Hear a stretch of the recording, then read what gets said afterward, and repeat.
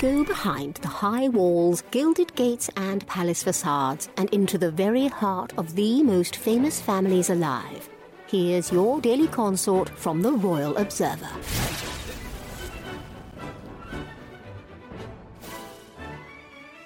"2024 could have the makings of a Hollywood comeback for Meghan Markle and Prince Harry. With multi-million-dollar deals in place for multiple book deals and ownership of publication rights to a novel, besides running the Archewell Foundation, the Sussexes are actively shaping their narrative and are certainly not waiting for something to happen," Tinseltown expert Mark Boardman dished.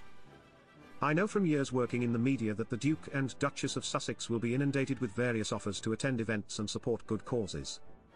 This is in addition to being receipt an array of collaborations to speaking engagements that all would equate to a full-time role. 2024 holds the potential for a more positive year for the Sussexes financially, with more money rolling in, no matter what they choose to focus on," he added. Boardman also observed that winning back more public support and being more open will create more opportunities for the duo, but others feel that a more charitable approach to their public persona is the right option for the new year. The Hollywood Reporter article on them was pretty damaging to their prestige.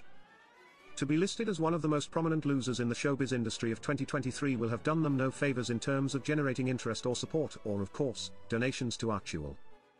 All of that is linked to the celebrity world, royal expert Gareth Russell told an outlet.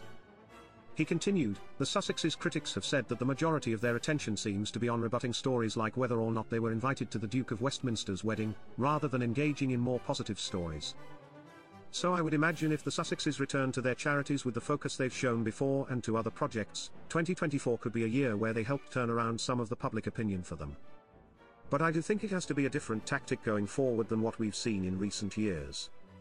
2023 was not kind to the Duke and Duchess of Sussex as their marriage was frequently called into question, in addition to their living arrangements and the status of their $100 million Netflix contract, which remains intact.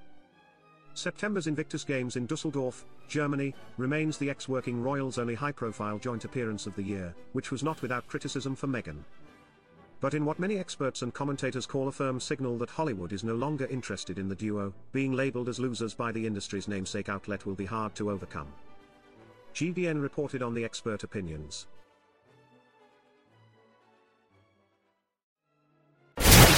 For more of your daily consort, be sure to visit theroyalobserver.com. Subscribe and like this podcast. Oh, and keep calm and carry on.